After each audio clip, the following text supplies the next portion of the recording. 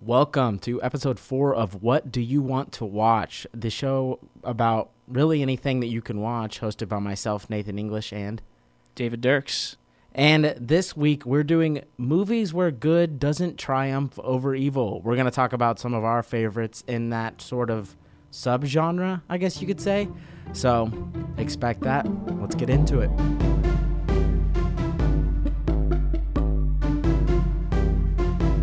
All right, so whenever we're watching stuff, and I'm saying we as in humans, I'm just making bold assumptions about you, even though I have no idea what you actually tend to watch. But we normally look for things that have a happy ending, right? Most of our movies have a happy ending. Most TV shows, we hope the finale has a sense of joy and peace. You know, it's our desire. We want good to win out. We want evil to be vanquished.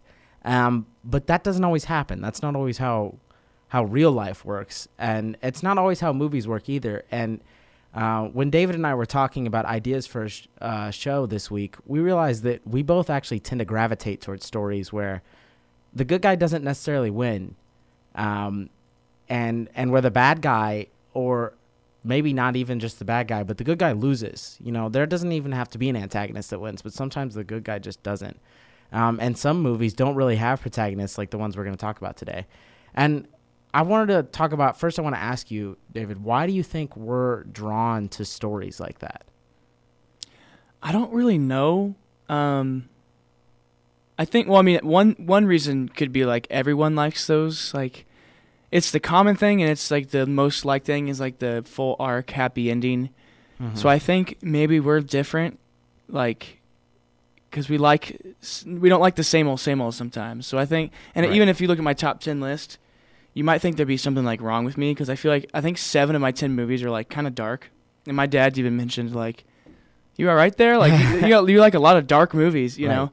Right. And I think it's just because even if you looked at the Marvel films, which we'll get into that, 99% of the Marvel films ends right. They starts, there's conflict, and then it ends happy ending. And there's one in the entire Marvel universe to this point where it doesn't end like that. So I think we just like the different. Like it's like, oh, wait, this is different than anything we've seen before, and I actually kind of like that. It subverts our expectations, and I think it feels, as much as we would like our lives to be a lot like movies where everything's easy to understand, you know, everything happens. We know that everything that's going to happen is going to be interesting, and by the end we know we're going to learn some life lesson, and everything's going to be all wrapped up and nice, and we're going to continue on our way until they inevitably make a sequel about us where we have another problem we have to solve. Mm-hmm. But sometimes I think it's nice to just subvert our expectations and to just play on that. You know, a lot of times I go into movies, especially like I think one of the genres where this happens the most is action movies, where you go in and you know that it's, you know, impossible odds, but you're not ever worried because you know by the time that the credits roll at the end, you're going to be satisfied, and the good guy, the star, the protagonist is going to make it out. And I like movies where I don't really know what to expect. So I think that in a lot of these movies, you know, maybe you're watching it thinking, oh, well, in the end, you know, the cops are going to figure out the serial killer, or, you know, this evil guy's going to get what's coming to him. And as we've seen in real life, that's not always the case. So I think it's nice to see that. I don't know if nice is the right word. It's refreshing sometimes to see that in films. Well, that's a good point you just mentioned. Like, in real life, it's not every single situation isn't that case of like, oh, okay, happy ending, we're good. Like, exactly. So it's like a little bit of taste of reality sometimes. Right. So first, we did these in kind of categories, I guess you could say. And our first category is popular franchise movies. These are actually both sequels. So Dirks, do you want to talk about your pick for like a franchise movie that doesn't end? You already hinted at it. But yeah, I did. Yeah, we just listed 2 of like the most popular, most known movies that do this, just to give you guys a better understanding of what we're actually talking about.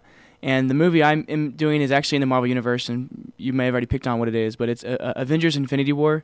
It is the 3rd Avengers movie, and, you know, if you watched it, right, Thanos gets the stones, and for a time there, Thor looks like he, you know, killed Thanos, but he did not go for the head. Exactly. And Thanos snaps, right, and half of all living life disappears. And then even part of me was like, okay, how are they going to end this movie out? Like, this isn't the end. But then they legitimately end the movie with half the cast dead, you know, up to that point we thought dead. And like legit for the first time, it's like, okay, what? Like this, I don't even think anybody even guessed that this would happen. Many like Reddit, people on Reddit and Twitter are like, okay, this is probably how the movie's gonna go, like it usually happens. And for the first time, I think everyone was just stunned. I don't think there was an end credit scene too. It was just immediately just done. There was the Captain Marvel hint. Oh, that's right. That's the one thing. But I think you're right. For those of us that haven't read the comics, obviously we didn't really know what to expect. But I just remember the silence. Yeah. Marvel movies end, and there's normally like, you can immediately hear like chattering, people talking about like, did you catch this cameo? Did you see that? Did you see the hint? Clapping Wonder sometimes. what this end credit scene is. Yeah, for certain movies, it's like people are just like, oh my God, that was the most amazing thing I've ever seen. But for Infinity War, I'll never forget sitting in the theater and just everybody was just quiet. Yeah. And there's some really emotional moments at the end. I think probably the most obvious one is when Peter is disappearing in Tony's arms and saying, I don't want to go, Mr. Stark, don't let me go, I don't want to go. And like, I myself did not tear up because I think that I knew that eventually maybe, something good was going to happen. They weren't going to end the whole Avengers arc on a downer. But like, I just remember sitting in silence like, wow, they actually did it. Yeah. And I think for both of us, this is what I think maybe my second or third favorite Marvel movie. And I think it's your favorite, correct? Yeah, I think it's one. Yeah. And Spider-Man was 2. This is just how it affects us because as much as people, and yes, it follows a similar format to all the other Marvel movies. There's a lot of humor. There's a lot of, just cool action sequences, a lot of heavy CGI, great performances from actors. But it subverted our expectations at the end there with just Thanos won, I remember my dad specifically saying, like, I don't like that. Like, my entire life, the good guys always win. And and I mentioned like the escape, like he likes that escape from reality, right? I'm like, well, that's, that doesn't happen in real life. And he's like, well, I didn't come to the theater to experience real life. I came to get away from life. And, I think it like kind of rubs you the wrong way, really. Yeah. And it's like, I don't, and for some, like people don't like appreciate and pay attention to much in movies as much as we do. So like for us, we're like, I mean, we didn't like it, but we're like, I kind of like this, Yeah. But for most people, it's like, what? What the heck? And I think that I talking to people that I've talked to, I think that that's well regarded as probably one of the best Marvel movies. It's between that and normally Black Panther is in the conversation, Ragnarok now, Winter Soldier. But yeah, it's just a movie where everybody remembers the moment at the end when people start getting dusted because you just thought like, oh, they're gonna beat him, and maybe they don't beat him and like they don't kill Thanos, but like they'll win in the end, but then there'll be another fight and they'll have to gear up for it, and just the snap happens and you're like, okay, what? How is this? And you've been sitting there for 3 hours, so like there's not another 45 minutes to this movie, but you're like, okay, they got to figure something out right now in the meantime, and just, it was just beautifully written, and just so yeah, I really love that film. And Tom Holland's everybody's performance is good. Yeah, Mr. Stark, like I don't feel so good, and there's just so many. Yeah, and that started the kind of I feel like emotional kick in the Marvel Cinematic Universe as well, because that movie's obviously emotional. The end of Endgame is of course emotional, and then we have WandaVision's very emotional as well. You kind of get that with Loki too. I mean, the finale of Loki is just people talking most of the time, but it's riveting to watch. And then Spider-Man No Way Home is one of the most emotionally intense Marvel films that we've ever had.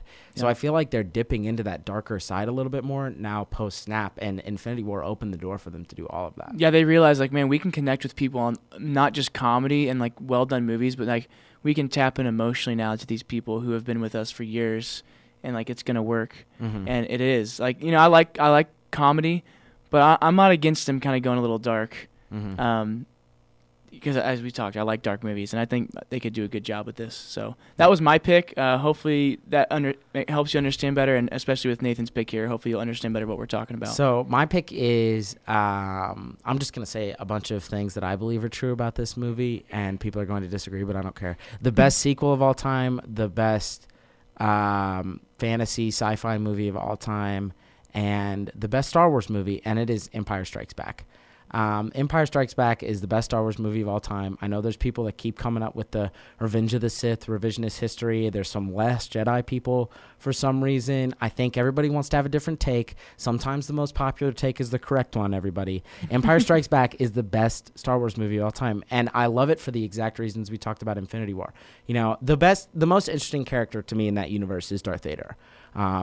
we get to see his tragic backstory, obviously, in the prequels. Mm-hmm. But he's, like, the more we didn't know about him, the more almost menacing he was. He's just this cyborg-like figure with a red lightsaber who's menacing and has a scary voice, a weird breathing apparatus. That there's some connection there to our main characters, but we don't know what until the end of this film with the, I would say, greatest probably plot reveal of all time, which George Lucas says that he planned all along for Darth Vader to be Luke Skywalker's father, and I would like to say that, George Lucas, you're absolutely lying, and that's fine. It's okay, but I don't think you wrote the first movie thinking that Darth Vader was Luke's father. I just don't. But that's how I see it. If it was, though, genius. Genius, absolutely. Either way, this movie is great. I mean, it's a Han Solo movie more than a Luke Skywalker movie, but yeah, it ends on a downer.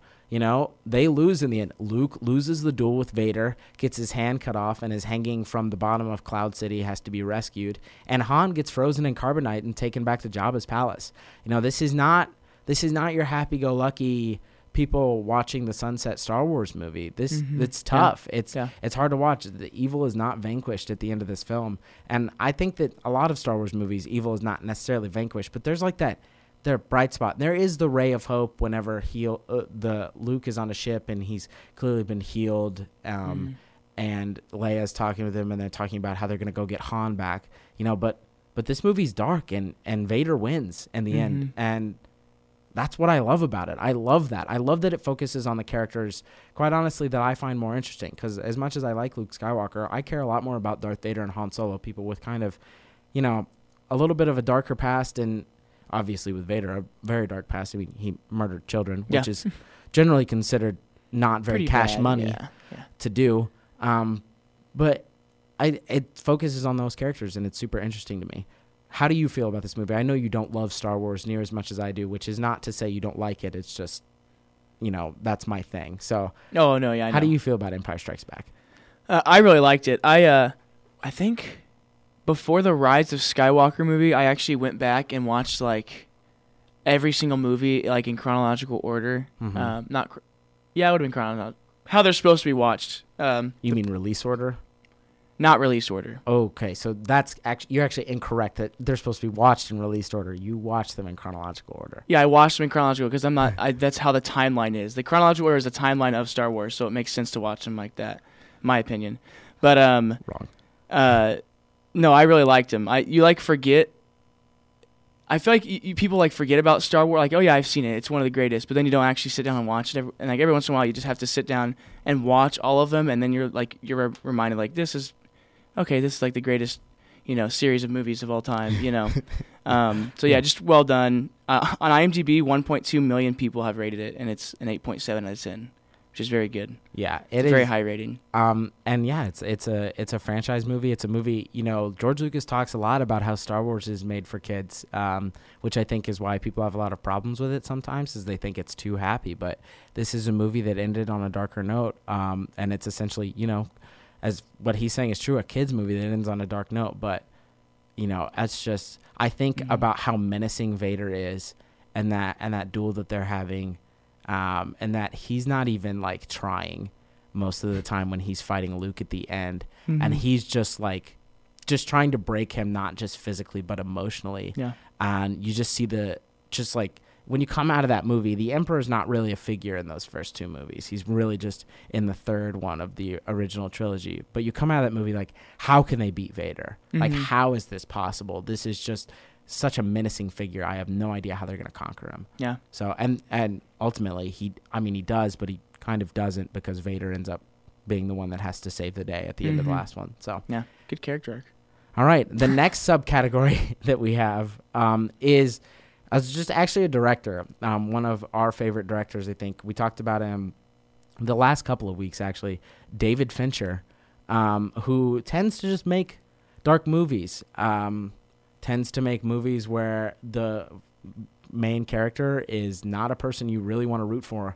And, even when the main characters are a little bit nicer, they're still The Social Network, you may not consider a dark movie, but now that you know what you know about Mark Zuckerberg, you're probably not rooting for Mark Zuckerberg during that movie. So, what's your David Fincher pick for a dark movie? Mine is Seven. Made in 1995. Morgan Freeman, Brad Pitt, Kevin Spacey, loaded cast. Gwyneth Paltrow.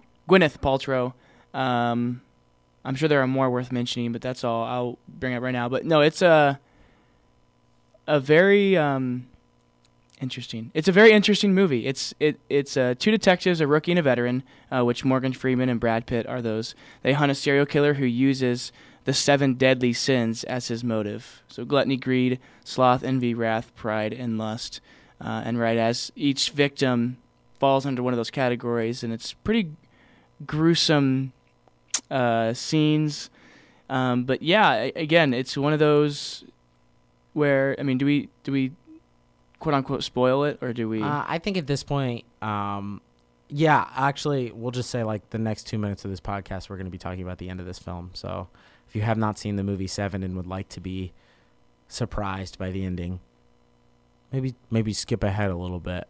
So yeah, Morgan Freeman is the seasoned veteran detective, and Brad Pitt is the newbie, and they are. It takes a couple kills for them to actually notice and begin to kind of chase this. John Doe, actually. They never give the serial killer a name in this movie. That's true. It's just I forgot about that. And they're trying to chase him, and they eventually do get to him. But Brad Pitt's character, right, his wife is I'm thinking of the right. Yeah, okay. It's absolutely. She's in this movie. Well, first of all, they don't really find John Doe because John Doe walks into the police station covered in blood, which is Kevin Spacey's character. I completely forgot about that. He just walks in. So if you're watching this movie thinking, "Oh my gosh, this is gonna be cool, investigative," wonder how they don't figure it out. They don't is really it 5 get kills any in? closer. He just walks in, or 6? He just walks in. Yeah, he pretty much just walks in, and he's just screams, "Detectives, you're looking for me." And it's so unsettling. So they don't actually ever really figure this out. I mean, he calls them a couple of times. There's some back and forth cat and mouse stuff, but they never find him. And then you're like, oh my God, they got the killer. And you're wondering what's going on. And then they take him out to a prison. He's like, I know where the body is, right? And they take him out there. Yeah. And then somebody, a male person comes and delivers a box. Now he had this all planned out, and Kevin Spacey's character has this package shipped to where he knows they're going to be, and they're looking for the body. And doesn't he tell him it's his wife? Like, I know where your wife is. Is that, or is he just saying I know where the body is? I think he knows where the body is, and he thinks I believe it's. And then it's just the famous, what's in the box. I think everybody's heard that, even if you have not seen this movie. What's in the box? What's in the box? Yeah. And it turns out that it is Brad Pitt's character, his wife's head. So she is one of the murders. And he doesn't know. He has a suspicion, but doesn't know that until he opens the package that's delivered. And then, when he opens it, this movie ends with him.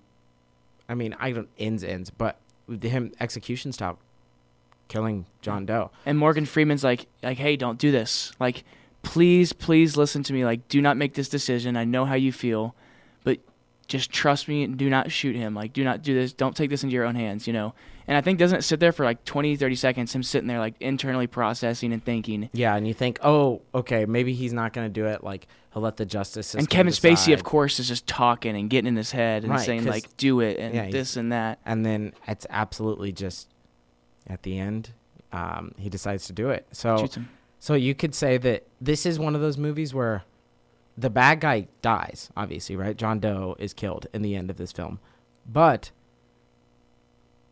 he wins because he breaks the detective and makes him into a person that he doesn't want to be. Without a wife and maybe without a job. I don't know how that would work. I would imagine he's getting fired and probably, I will have some deep traumatic issues. So it's like who really wins, So, I mean, John Doe's plan is essentially to break this person and to completely turn him around. And he does just that. And he does exactly that, I definitely, you should watch this movie. I will put a little warning out there. It is pretty intense, pretty graphic. The crime scenes are kind of hard to watch. So this isn't like an easy movie to watch, but I do suggest it if you're into that movie. If you want to watch it, I highly encourage you. because it is a very good movie. And there's a lot more. There's a lot more stuff with Brad Pitt's character throughout the plot of the movie. I think that one of the things that really just hits you about this is like he comes in as like the super idealistic detective who like wants to always do good and play by the book, and he's like focused on righteousness and stuff. And Morgan Freeman's character is kind of the like, I'm on my way out, I just want to get out of here, like I can't believe I have to deal with this right now, like I just want to retire. And by the end, and I think, doesn't Brad Pitt convince him? Like he calls it, he's like, I'm done, we're not going to find him, and he like convinces him to continue to work the case with him. And then it's essentially just John Doe's whole plan was breaking her and breaking him, and it's very good. And it's Kevin super Spacey disturbing. does a just sublime job. Yeah, very. So he's a bad person in real life, and he's extremely good at playing bad people in movies. I mean, it must be a character actor. It's unsettling, really, how really good he does and inhabits his roles. Yeah. So on a lighter note, I'm just kidding. Yeah, this is arguably not. Yeah, so this next movie that I have is my favorite Fincher film, and one of my 15 favorite films of all time. It's the movie Gone Girl.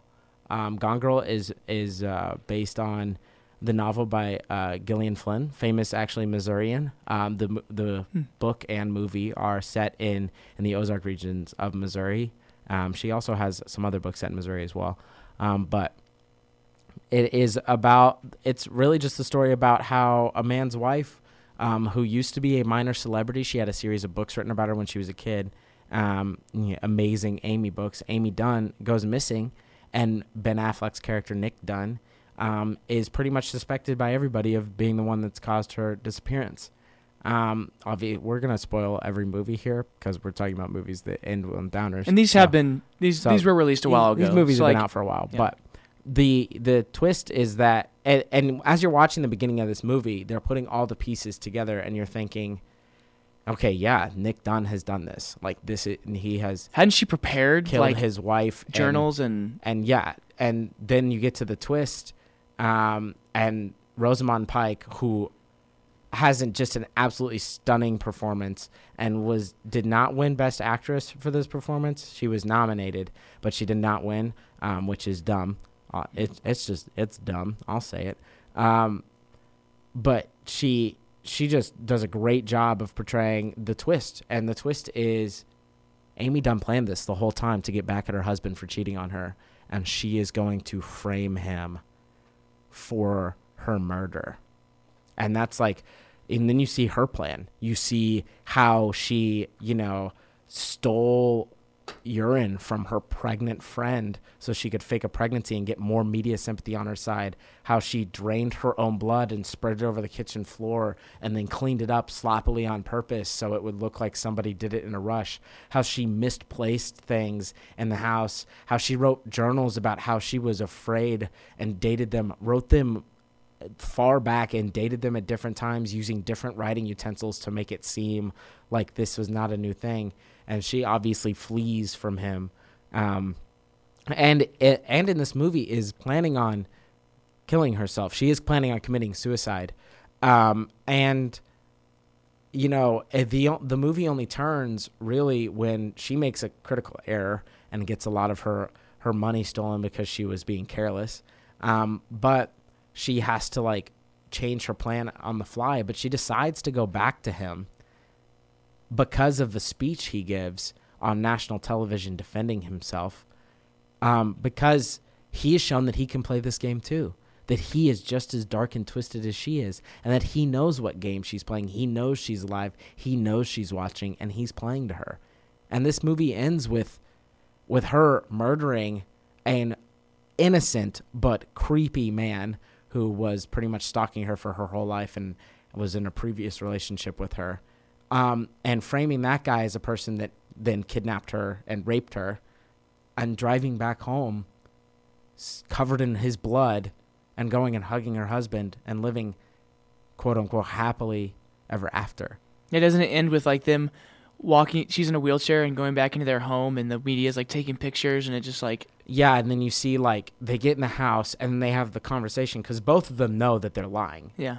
And he's like, I'm never going to love you. And she's like, well, I'm actually pregnant. And then he has to stay for the kid. And So it just ends with like, it's just super depressing because you see like these two people who are not very good, and Nick is a moron in many ways, but who are obviously not good people, and she wins. I mean, she gets away with it. She kills an innocent man. She frames another one for her murder. She is able to play a bunch of media attention, get a bunch of people on her side, and she traps a man in a relationship he doesn't want to be in.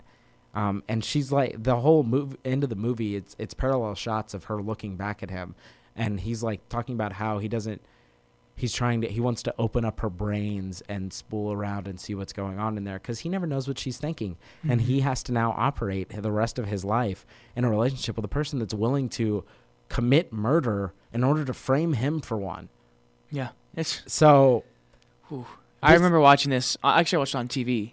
I have not watched it like without commercials, like, you know. Wow. But okay, you haven't got the full experience it's yet. This movie's more messed up than Seven, really. Yeah. I mean, it's more gruesome and it's darker. And, I remember, I had never heard of it. And I was like, oh, it's on TV, let's watch this. And I just did not know what I was getting myself into. Yeah, it's one of the best villain performances by Amy Dunn. And I think one of the most heartbreaking moments that really cements this for me in the movie where the evil is winning out is Nick Dunn has a twin sister, Margot. And Margot is on his side through most of it. Obviously, she's upset with him at like cheating on his wife and other things like that, but she's on his side, and she knows too what Amy has done, but she knows that nobody will believe her. And at the end, you just see Margot like crying, talking to Nick like, I can't believe you have to live with this. Like, after everything that she's done, we just have to live with it, and we just have to deal with it.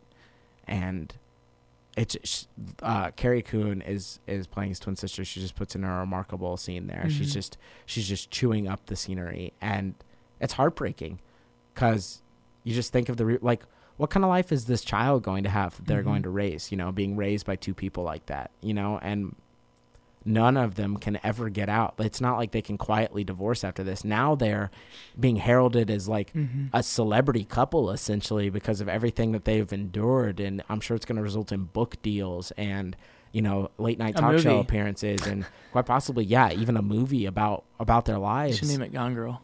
And they quite honestly could name it Gone Girl. And that you just don't see a ray of sunshine at the end of this movie. You just see that just the darkness and the evilness wins out. And it's amazing.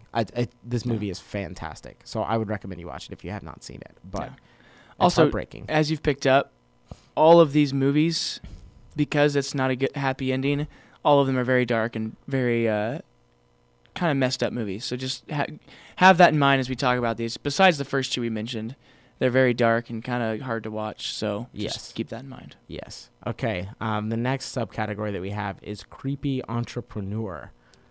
But first, before we do that, we're going to take a quick break, so we'll be back in a second.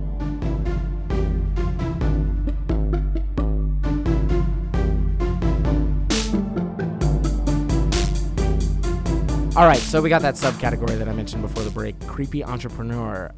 David, you want to tell us your pick? Yes, so my pick is Nightcrawler. It's a Jake Gyllenhaal movie, and honestly probably one that many haven't really heard about. Bill Paxton's in it, among others, but I'll just read the description. It's kind of hard to explain some of these movies just because they're so weird. Yes. But when Louis Bloom, a con man desperate for work, muscles into the world of L.A. crime journalism, he blurs the line between observer and participant to become the star of his own story. So essentially, he is fascinated by filming and just kind of wants to make a difference in shedding light on crime. So he, applies at different local news news area to film this crime, to cover it, and eventually gets the job, but kind of takes it further than what he's legally allowed to. There's one point he moves the body after a car wreck to get a really good shot, which that's obviously illegal, but there's even one scene like he sees this car drive up to this pretty much mansion, and like they break in, these two guys, and like kill the family, and like not a minute after like they leave the house, he like walks into the house and is like filming this. Didn't call 911. No. Isn't focused on notifying the police of anything that's happening. Is just focused on getting the best shot that he can then sell to TV networks. So he's like filming this. Like these bodies are their hearts are still probably beating, and he's like filming them like dead and bleeding and like trying to get the best shot, and it's just really like messed up. And to be honest, I'm kind of drawing a blank of how this movie ends. Could you help me with that? Yeah. So the way that it ends is, so he has a partner this whole time, or not this whole time, but he recruits a partner to come and kind of help him with this. Riz Ahmed, his character Rick, is kind of like his intern understudy guy who's helping him with this. And we see Rick is like excited to do this, but he has a conscience, unlike Jake Gyllenhaal's character, and is really not. He's the guy that like, can we be doing this? Should we be doing this? Mm-hmm. And at the end, there's a perceived betrayal of Jake Gyllenhaal's character, and they're at an accident. They're at the scene of a crime, and there is a perp with a gun, and Jake Gyllenhaal his character has the chance. I don't want to describe it too much because I want people to experience this for themselves. But Jake Gyllenhaal's character has a chance to notify Rick that something bad could happen and to save his life, and instead, he turns on the camera and starts filming, and gets probably a great shot for local TV news, and watches a human being die for his own gain. And that's what he does. Mm-hmm. And at the end of this film, you think like, good, Jake Gyllenhaal's character is going to be arrested. He's going to be put in jail. No, you see that he's got an official company logo and a van and 4 people working under him. Mm-hmm. And now his business is even bigger. So this one, I think, as will the next one be on our list, is a critique of society as a whole. Because it talks a lot about, this focuses on, the if it bleeds, it leads mantra of local news. Mm-hmm. If you turn on local news, the first stories you're going to see are about shootings, stabbings, and any other kind of violent crime. And then you'll see the charity stuff filled in at the end with the weather. That's what Jake Gyllenhaal is profiting on. He's profiting on society's desire to see the worst parts of it. Mm-hmm. And his character understands that. And Renee Russo, who is a local network exec, I guess you could say, she's an editor at a local TV station, helps him in this, knows that what he's doing is wrong, is even told by other coworkers that what he's doing is wrong, but she knows that it's going to profit her station. It'll help her station be number one. And that's what she cares about. She cares about her bottom line. She cares about viewers. She cares about eyeballs. And if it bleeds, it leads. I think she even mentions at some point, like, you can't be doing this. And he's like, well, I'll just take this to your rival company. And she said, okay, stay here. We'll do it. She gives in, and it's a critique about us, our desire to see this sort of thing. Like, you can have endless debates about true crime stuff. The Netflix documentaries, Making a Murderer, things like that. Don't F with Cats, and this movie is about that. It's about our desire to see kind of the seedy underbelly and our desire to be scared, And it even talks about, like, in this movie, it talks about how they focus on crimes committed in suburban white communities. That's what they're focusing on. They're focusing on violent crime committed against people that they think would also watch their show. Yep. And that's what they want, and that's what people want to see. So yeah, it's a very good movie. I'm surprised Jake Gyllenhaal didn't get nominated for something. That is one of the you may have heard about that, but that is one of the all-time just Oscars. What are you doing? This movie got nominated for original screenplay from Dan Gilroy, who wrote and directed the film, but Jake Gyllenhaal was not nominated, which is, it's a shame. Yeah, he's only been nominated for one Oscar in his entire career, and it was Brokeback Mountain. Other than that, he's not been nominated for anything, which is just really interesting to me. Yeah, it's Donnie Darko, Prisoners, this movie, like, he's been in so many good movies, but he's just one of those that kind of like Leo. And except even to the point of he's not even getting nominated. I mean, Leo was getting nominated, he just wasn't winning. That's true. Gyllenhaal's not even getting nominated. But maybe there's a lot of Swifties in the Academy, End of Watch is another one. Yeah, That's actually that movie's also that's depressing. another that would fit in this category very well. Yeah. So, yeah, that movie is Nightcrawler is an excellent film, but it's one that will leave you with a bad taste in your mouth and will leave you thinking about the kind of things that you like to consume. Mm-hmm. So yeah, the one that I have for this Creepy Entrepreneur is a little film called There Will Be Blood.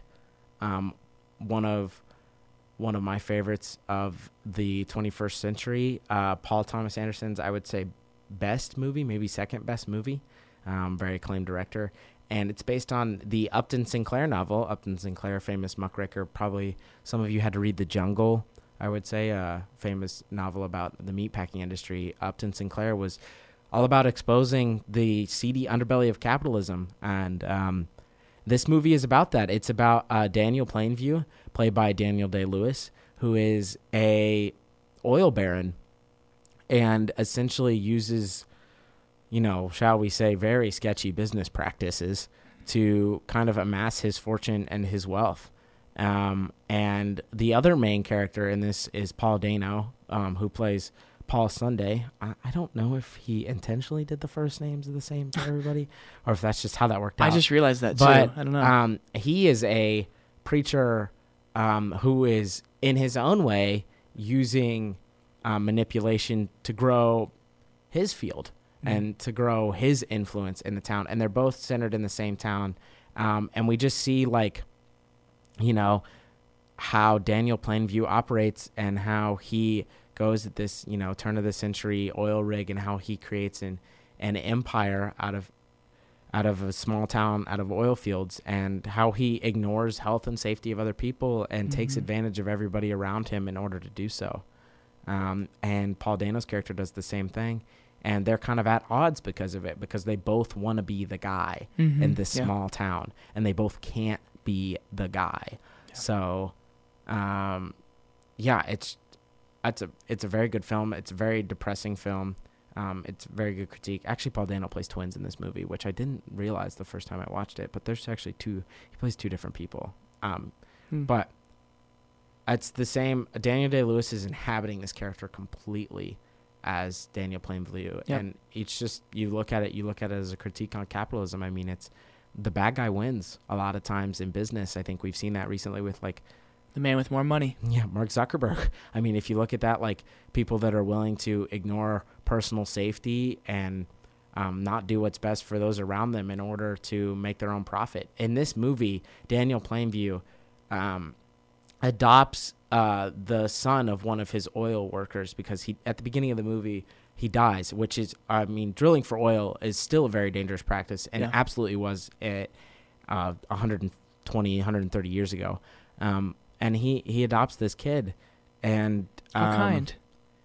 Except his whole purpose for adopting this kid and using him, and he tells him this at the end of the movie when he's all grown up and wants to go and start his own business, that he adopted him because it was convenient. It helped him. He could take a little kid to work and could take a little kid to go pitch people to buy their land to drill for oil there.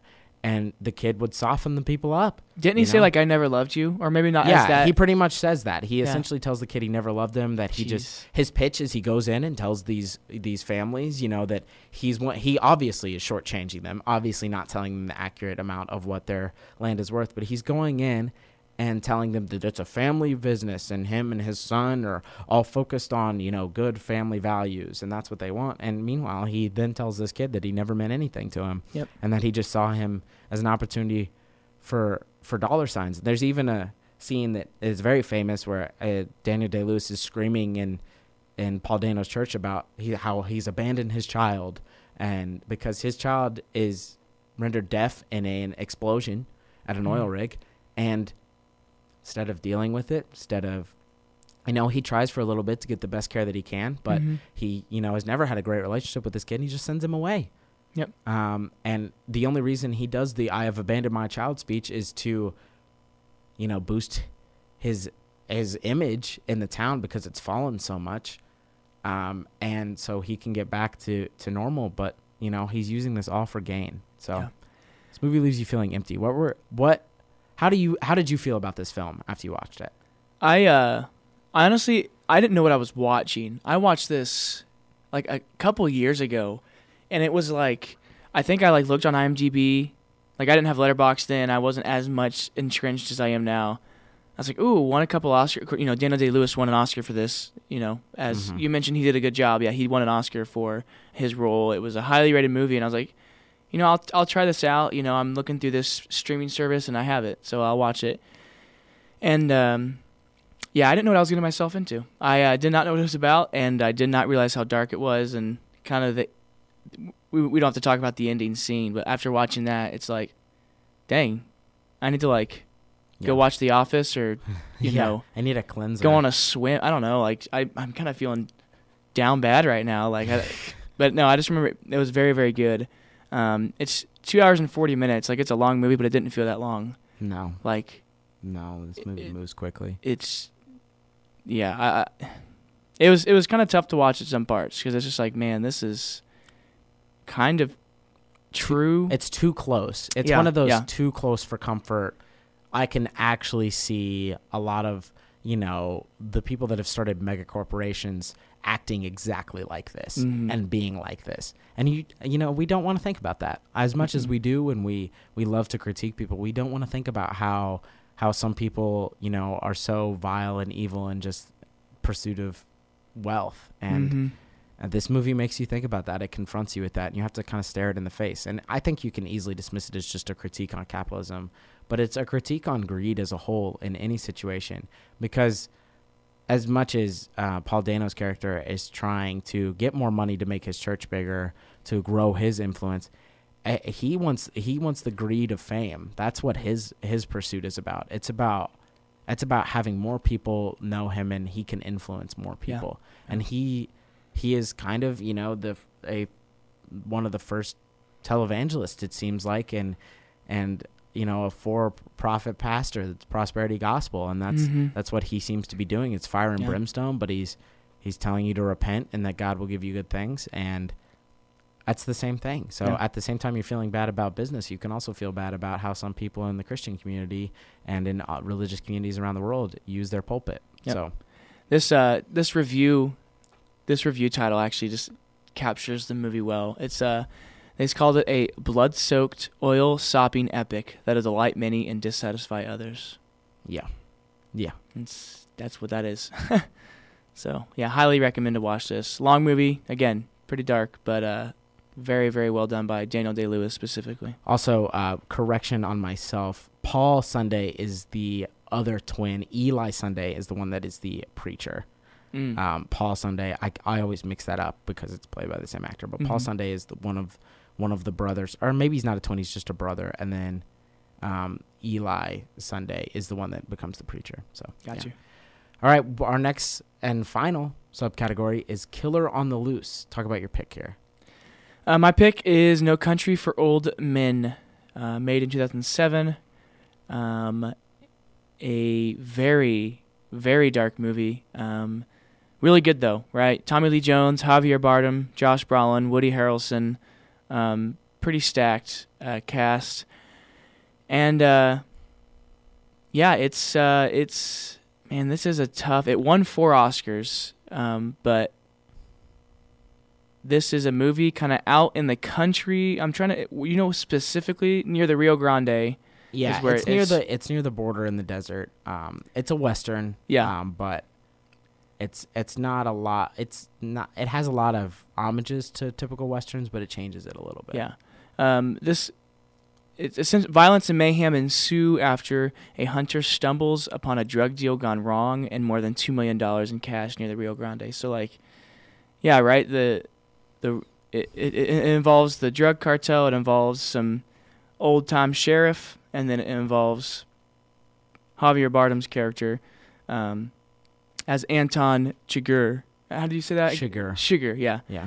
And man, it's... And I will say about his character, I saw some like trivia, like a panel of like psychologists did like studies on like, you know, what's like the scariest and most accurate serial killer portrayal in a movie, and like the majority all voted and agreed of, you know, the many movies that have been made about a serial killer, that this Javier Bardem's character in this movie is like the most terrifying and most accurate like serial killer that's been done on that's been done on screen, and it's just really it's tough to watch at times because there legitimately is like no reasoning behind some of his stuff, and I think even a character points to that at one point in the movie, like you were gonna do this anyway after like their 5-minute conversation, and he's like, I'm afraid so, and then just pops him, and his main weapon of choice is a what's it called? Is it a cattle?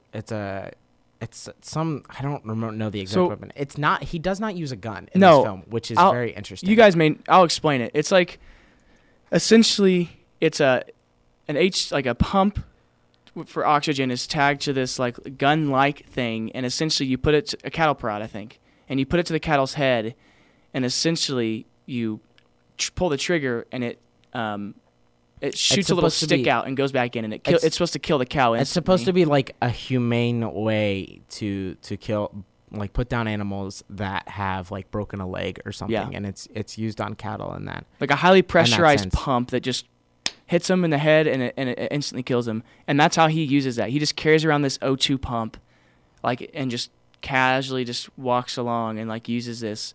And it's really just kind of an unsettling and unique way. Nathan, what were your thoughts on this movie? I think that first of all, Javier Bardem's performance is amazing. He's super menacing, and you can tell he just does not care about other people and their livelihoods and the way that he acts, and I think that one of the most haunting parts of this movie is he's a coin toss guy. There's some that's been a very I don't know if common trope is correct. Famously, Harvey Dent, Two-Face, uses a coin. But, he decides whether people live or die based off a coin toss. And he looks at an old clerk in a store and just looks at him and says, "What's the most you've ever lost in a coin toss?" Yeah. And that's like the iconic quote right there. It's chilling to see. And at the end of this film, we talk about movies where evil beats good. He gets in a massive accident, has a broken leg, but he just gets up and walks away. So that he's killed. He's hunted Kills down the main character, Josh Brolin, and killed him. And you're thinking that he's gonna get his comeuppance in this car accident, and then he doesn't. What I want to talk about a little bit is, I don't know, have you seen many Coen Brothers films? The Coen brothers, very famous sibling duo in Hollywood, have written and directed quite a few notable movies. And this one is they've also did Fargo, which is I would say a black comedy. It's a little darker, but this movie, normally they have a lot more humor in their films. I've seen Oh Brother Where Art Thou. Yeah, right. Movies like that, and The Big Lebowski. Even, and as I previously mentioned, Fargo, they have a lot. There's a lot of comedic elements in this. There is not in this movie. There's not really anything that's funny. Tommy Lee Jones says some wisecracks as the old sheriff that'll kind of give you a little chuckle, but like there's no real laugh out loud moments, because this whole time you're just watching this man stalk his prey, and it's scary. Yeah, this movie is scary. I think the climax of the movie is towards the end, and there's a beautifully written scene, and like Tommy Lee Jones and his partner roll up to this hotel, and it's like he like drifts in, and it's how they filmed it. It's like someone's like running with the camera almost, and like you hear screaming, and a screaming woman like runs across the screen, and there's cops running, and you slowly just get closer and closer into the hotel room where Josh Brolin eventually lies, and just how they wrote the scene and the acting and just how they captured it. It's pretty incredible. It's in my opinion, that's like the climax of the scene. Then you go in there, and Tommy Lee Jones has kind of been like, they haven't been partnered up, Josh Brolin and Tommy Lee Jones characters, but they've been on the same side, like trying to figure out, and he's been trying to get to him essentially. Yeah, he's trying to save Josh Brolin's character essentially. And I don't think Josh Brolin had trusted him entirely. No. And he gets in there and sees him dead, and actually I wasn't expecting that. Like I was like, they're not gonna kill him. They're not gonna kill Llewellyn. Like that's they're not gonna do that, and they do. And if I'm remembering correctly, isn't he still in the room? Yeah, because he sets up this whole elaborate. This movie is very smart about how he's trying to get away with it, and he sets up this whole elaborate thing to try to get away with this crime and to defend himself because he knows that there's cartel hitmen after him, but nobody can stop Anton Chigurh. Mm-hmm. He is just he has no fear. He has no qualms about hurting anybody, and you see that. In this movie, it's tough. It's a very tough watch. But this movie also came out in 2007, which is the same year that There Will Be Blood came out. Let's talk about quite a double feature. Yeah. If you're watching these bad boys, you just recap in 2007.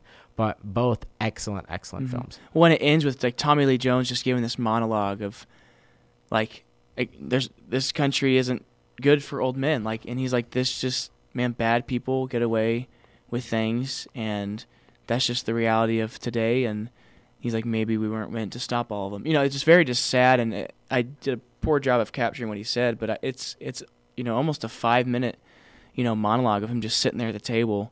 And of course, Tommy Lee Jones is an incredible actor, one of the greater actors, all-time grumpy old man in movies guy. Mm-hmm. But one of the best. Yes. And just a beautiful. And it ends with him speak. Like, it's just really just well done.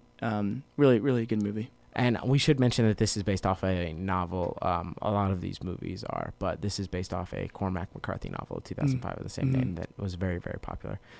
So the last film we're going to talk about today is, I think a movie that everybody kind of knows about because of one very iconic performance, and it's Silence of the Lambs.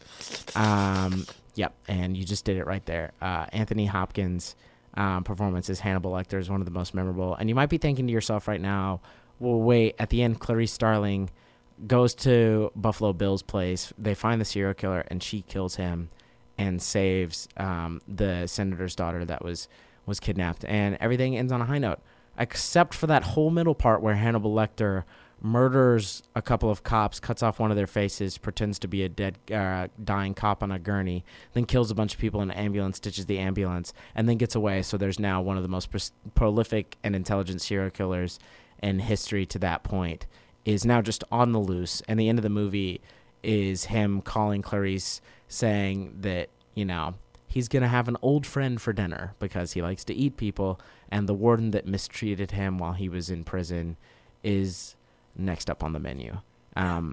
This movie, and as much at certain points it feels like we're rooting for, I don't want to say rooting for Hannibal Lecter, but a lot of times he kills people on screen that we feel deserve it.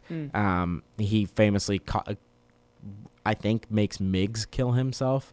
One of the other inmates who, very disgusting scene, throws semen at Clarice Starling when she's going to visit Hannibal Lecter. And he wants to kill the warden, who we see is a terrible person. But this movie ends with a serial killer out on the loose. Yeah, I think people forget that. Yeah, it's just, you think like there's a happy ending, they catch Buffalo Bill, and as much as I will argue this point till the end of my days, Buffalo Bill, while being the main antagonist of the film, is not the true villain. You don't watch Silence of the Lambs and come away thinking about Buffalo Bill. Really, you don't. You think about how Anthony Hopkins gave one of the best performances of the last, ever. Yeah. He gave one of the best performances of the last ever, and how menacing and terrifying Hannibal Lecter was. Yep. And how, in his limited amount of screen time, he was able to become an iconic character. And that's what I think about. And at the end, he wins. You know? Yeah. People forget that. I believe at the very end, he's in an ambulance, and they open the ambulance doors, and he's no longer there. And you just forget that so often. And you just know. And he flies to a remote location, a tropical location, to hunt down this warden. And you know that warden's next up on the menu, and that probably going to keep killing and killing. And there's obviously sequels where he does continue to kill people. So this is a serial killer cannibal at the end of this movie. As much as you want to say good triumphs over evil, they just traded one serial killer for another, and I would argue a more dangerous one. He's a lot smarter than Buffalo Bill. I feel like Buffalo Bill was... I think Buffalo Bill was intelligent, but I don't think Buffalo Bill was... I mean, the way that Hannibal Lecter is portrayed in this film is he is probably always the smartest person in every single room that he's in ever. And So that's terrifying. Yeah, it is to see. This movie won 5 Oscars based on a novel by Thomas Harris, as you just mentioned. Most of these are. Very, very well done movie. Again, we kind of started with well known, and really we ended with one of the more iconic movies. Mm-hmm. Jodie Foster does an incredible job. Anthony Hopkins, as we mentioned. Yeah. And I think that one of the last things, when just talking about the Oscars, this movie was released in January, the year that it came out, and won Oscars the next year. So mostly the way that award season works is they try to push the movie to be released and a 3-month window before the Oscars, so it gets just the right amount of buzz before they have to start campaigning for it.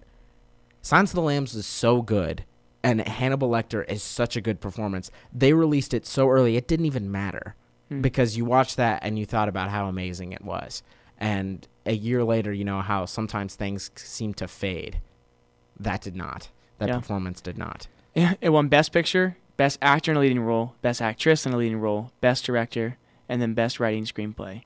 It was nominated for Best Sound and Best Film Editing. So it was released Valentine's Day, 1991. Quite a date movie. Yeah, wow. To go on. I wouldn't really recommend that unless you're already pretty secure in that relationship. Yeah. But, that's been our episode today. Thanks for listening. This has been Movies Where Good Doesn't Triumph Over Evil. Next week, we'll be talking about our guilty pleasure movies, or to put it more easily, movies we like that we wouldn't necessarily admit in public. Don't forget to follow us on Twitter, _WDYWTW_. Just the first word of our podcast and then some underscores on either side. And then be sure to DM us if you have any questions or show ideas. But that's it for today. Thanks for listening.